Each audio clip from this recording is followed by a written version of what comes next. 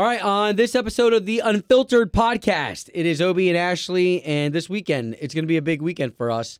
4th of July, a lot of people looking to come to Orlando, and a lot of people here in Orlando looking for stuff to do as well, but not be crammed. Yeah, we're super lucky because Shelly from On The Go on MCO, she actually does this every week for us, puts a list together of things to do, 4th of July or not. But this weekend, there's a lot to do in all of the cities, including Orlando. So Shelly, good morning.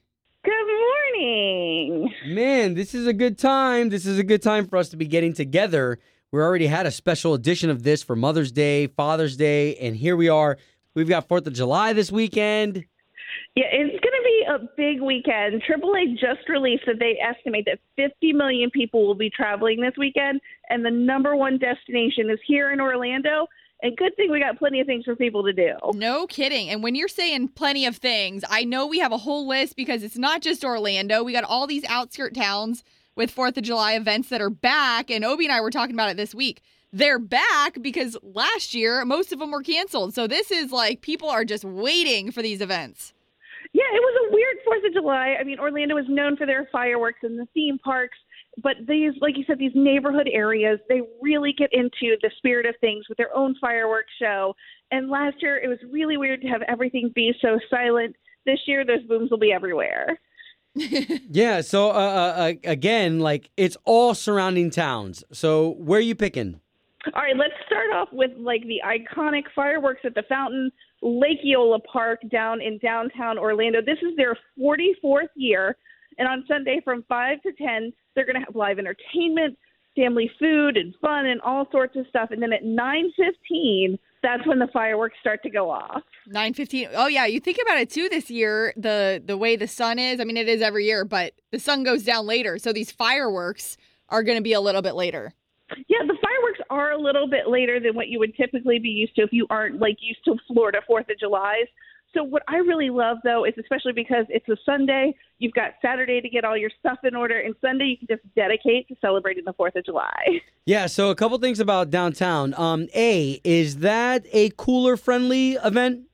No, that is, you need to bring your own. You can bring yourself, but don't bring your cooler. Okay. Because they're going to have tons of stuff going on, and plus, being downtown, parking is an issue. So the more stuff you're having to lug, you might be lugging it a little bit from further away. Well, what I love about downtown is the fact that with all the surrounding high rises, man, those fireworks, every seat is a good seat in the house because you're seeing the reflection off of the building sides and so cool. Okay, where are you taking us next? So let's head out to Kissimmee to the Promenade at Sunset Walk, Orlando. Now, what really is a really cool thing about this area is you've got Island H2O, the water park right there, if you want to do that earlier in the day, and then head over next door to the Promenade, and they're going to have live bands. They've got 10 of them playing this on Sunday. Wow. They've got DJs, street performers, and then the fireworks there start at 9:30 p.m. Well, that is an all-day type of thing if you wanted to be like, some people go, oh, man, I don't have any plans for the 4th of July. I don't know if we should do something during the day or if we're going to hang out with friends. But if you got kids, to be able to do Island H2O and then just hang in that area for the day and then be able to see the fireworks, just knock it all out in one day. Oh, absolutely. Absolutely. But if you're looking for more of like a little hidden gem, one of the places that I have found, absolutely fell in love with around the area is actually downtown St. Cloud and the St. Cloud Lakefront. And this Sunday, they're going to be having a huge lakefront festival as well as fireworks at 9 p.m.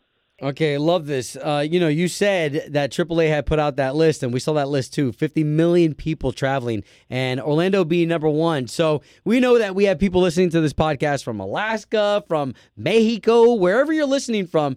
Orlando's going to have it happening. If you don't mind, can we put a bow? Let's wrap a bow on this thing with talking about my neighboring town, because I'm in Winter Garden, and Clermont's got something going on too.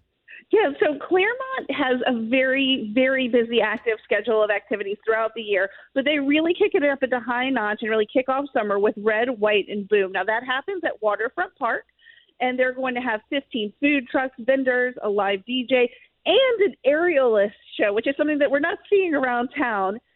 It's going to be one of the longer fireworks shows at 18 minutes over Lake Mineola, and it's going to start at 9:15. That's really cool. There's all sorts of stuff to look at. And, two, I do think it's important to mention just because there's that Red Hot and Boom normally on Altamont Springs. It's normally also another 4th of July event. That is completely separate because that one is not happening this year. This one is in Claremont. Yep, this one is in Claremont. Parking, everything is, along those lines is free. Of course, you'll need money for the vendors.